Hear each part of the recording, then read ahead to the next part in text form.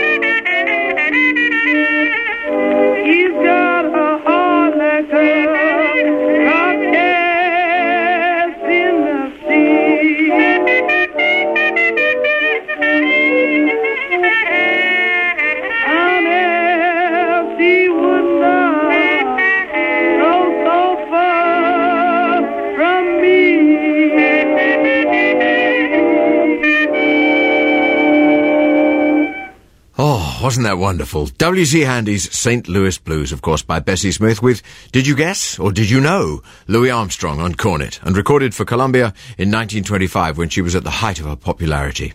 Armstrong accompanied Bessie on several of her records during that period, and we'll hear another track from both of them later.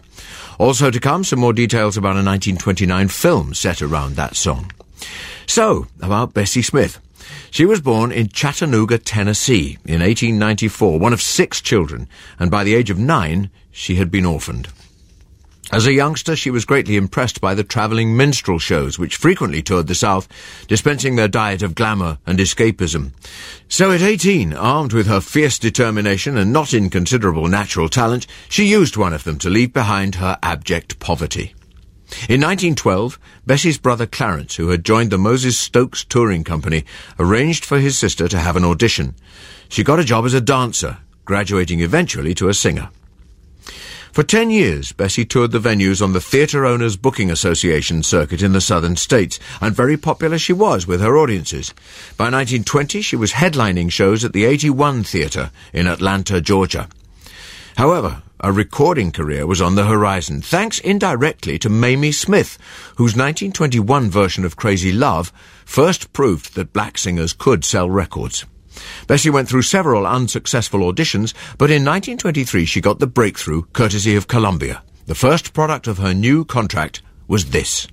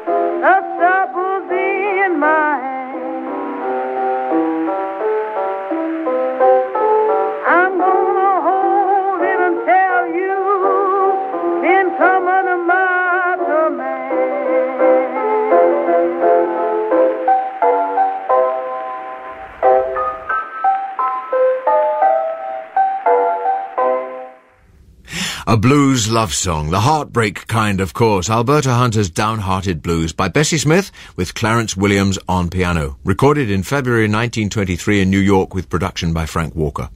That version of the song, by the way, made Bessie into the highest paid black performer of the day. One person who did figure large in young Bessie Smith's life was Gertrude Ma Rainey, who was the mainstay of the Moses Stokes touring company. Ma was 10 years older than Bessie, and she was the first of the great female blues singers. Arguments among musicologists and rumours of the time tend to cloud the exact nature of their relationship, but Chris Albertson, a prominent authority on Bessie Smith, says that Ma would have certainly introduced her to the blues and probably fine-tuned her act as well. Now, we must remember that Bessie was a vaudeville artist. Even as a popular recording star, her live shows contained many different elements, and performing the blues was just a part. However, an unfortunate distinction seems to have grown here between what some people perceive to be two kinds of blues. Rainey had a more basic approach, more masculine if you like. Bessie's approach was more theatrical, more showbiz, but thought of in certain quarters as somehow inferior. Well, I take issue with that argument, of course, and one exhibit in my armoury of proof is this.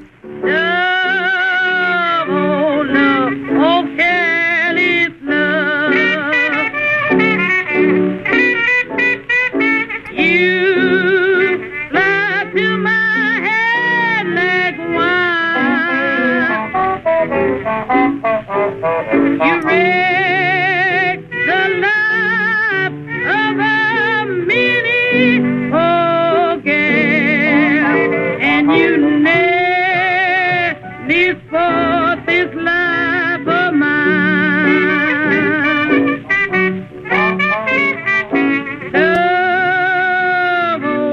Double careless love. In your clutches of desire, you made me break a mini true vow. Then you set my very soul on fire.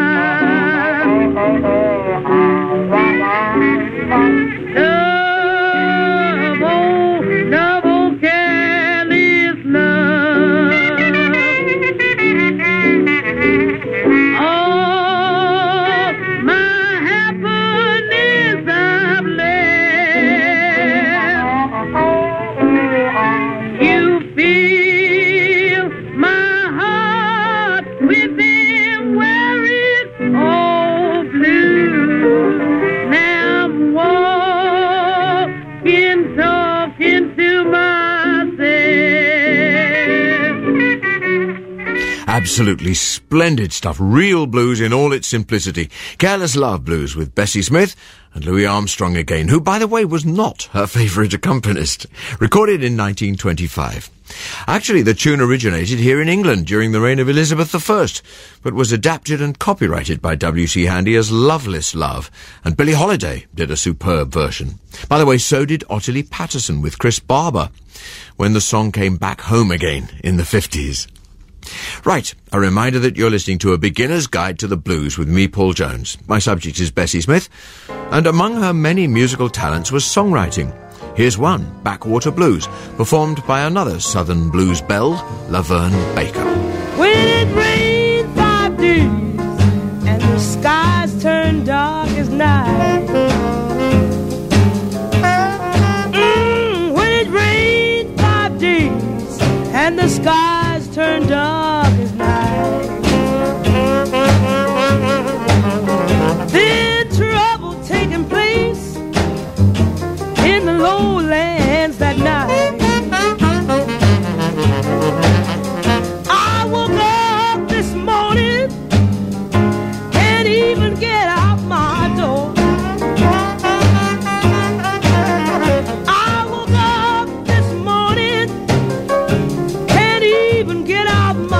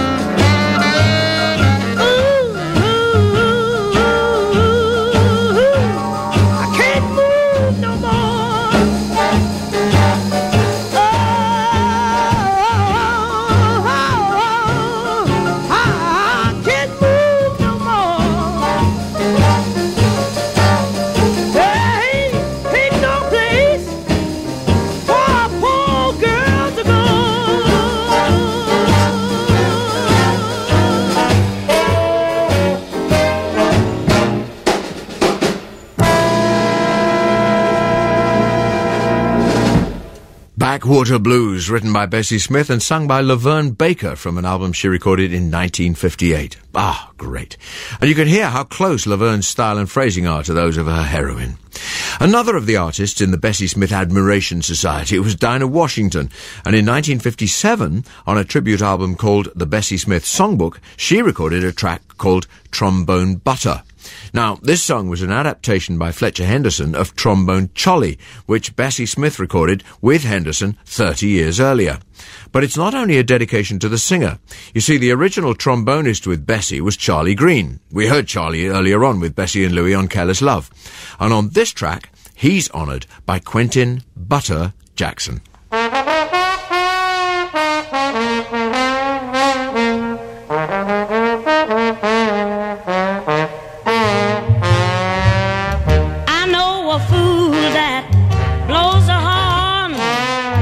He came from way down south. I ain't heard such blowing since I was born, when that trombone's in his mouth. Well, he wails and moans, he grunts and groans, he moans just like a cow. Nobody else can't do his stuff, 'cause he won't teach 'em how. Oh, butter, blow that thing, play that slide trombone, make it talk, make it sing. Lordy, where did you get that tone? If Grable knowed how you could blow, he'd let you lead his band, I know. Oh, butter, blow that thing, play that slide trombone. Oh, butter, do you know you sure blows a horn? Yes, I swing to and fro when you are carrying on. You ain't seen such shaking hips like when that horn is to your lips. Oh, butter, blow that thing, that slide trombone.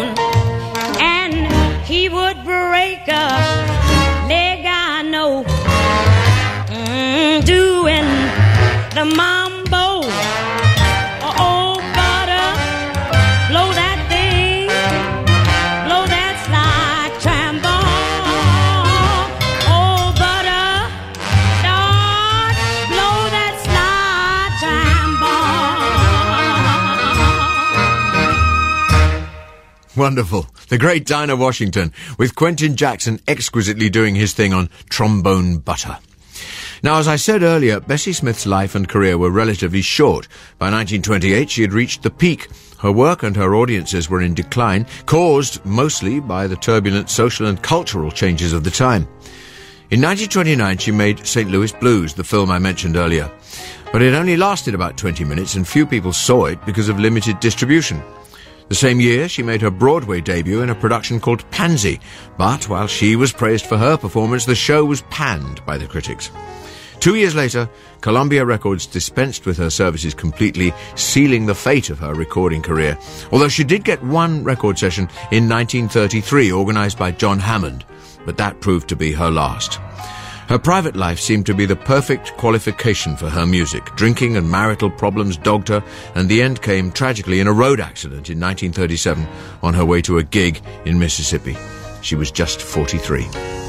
It's generally agreed that Bessie's status in the development of black music is unassailable, for she was a pioneer and a heroine. Her title, Empress of the Blues, given to her incidentally as a publicity tag to start with, indicated that she was a musical force to be reckoned with. Actually, she was a physical force too, because on stage or in the recording studio, she was always in charge. Had Bessie lived longer, there's no doubt that she would have moulded the blues to the times, as she had done throughout her career, and I'm sure that there would have been a great renewal of interest in her and possibly many more records, but of course, that's all conjecture. So this is Paul Jones, leaving you with Amina Claudine Myers on vocals and piano, doing a take on another Bessie Smith song. This version was recorded in 1980. It's Wasted Life Blues. I lived a life, but nothing I've gained. Each day I'm filled with misery and pain. No one seems to care enough for poor me to give me a word of sympathy.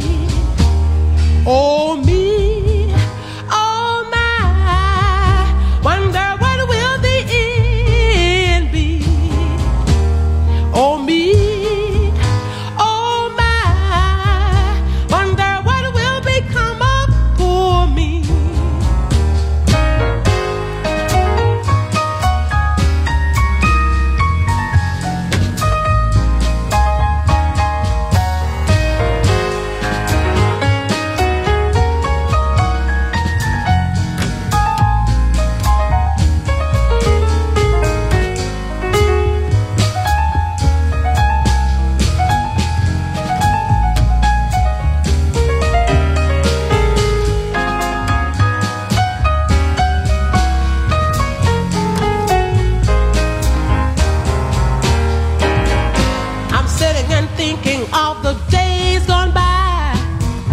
They fill my heart with pain.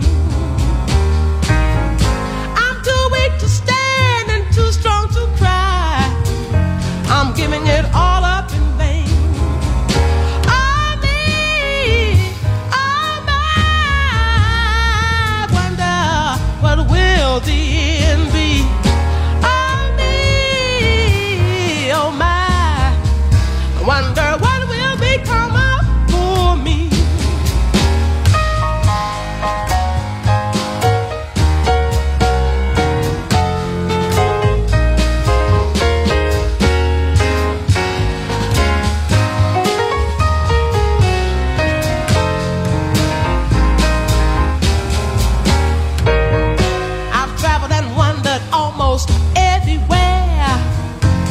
Get a little joy from life. Still all I've seen is trouble and despair, living in this world of strife. Oh me, oh my, wonder what will the end be. Oh me, oh my, wonder what will the end be.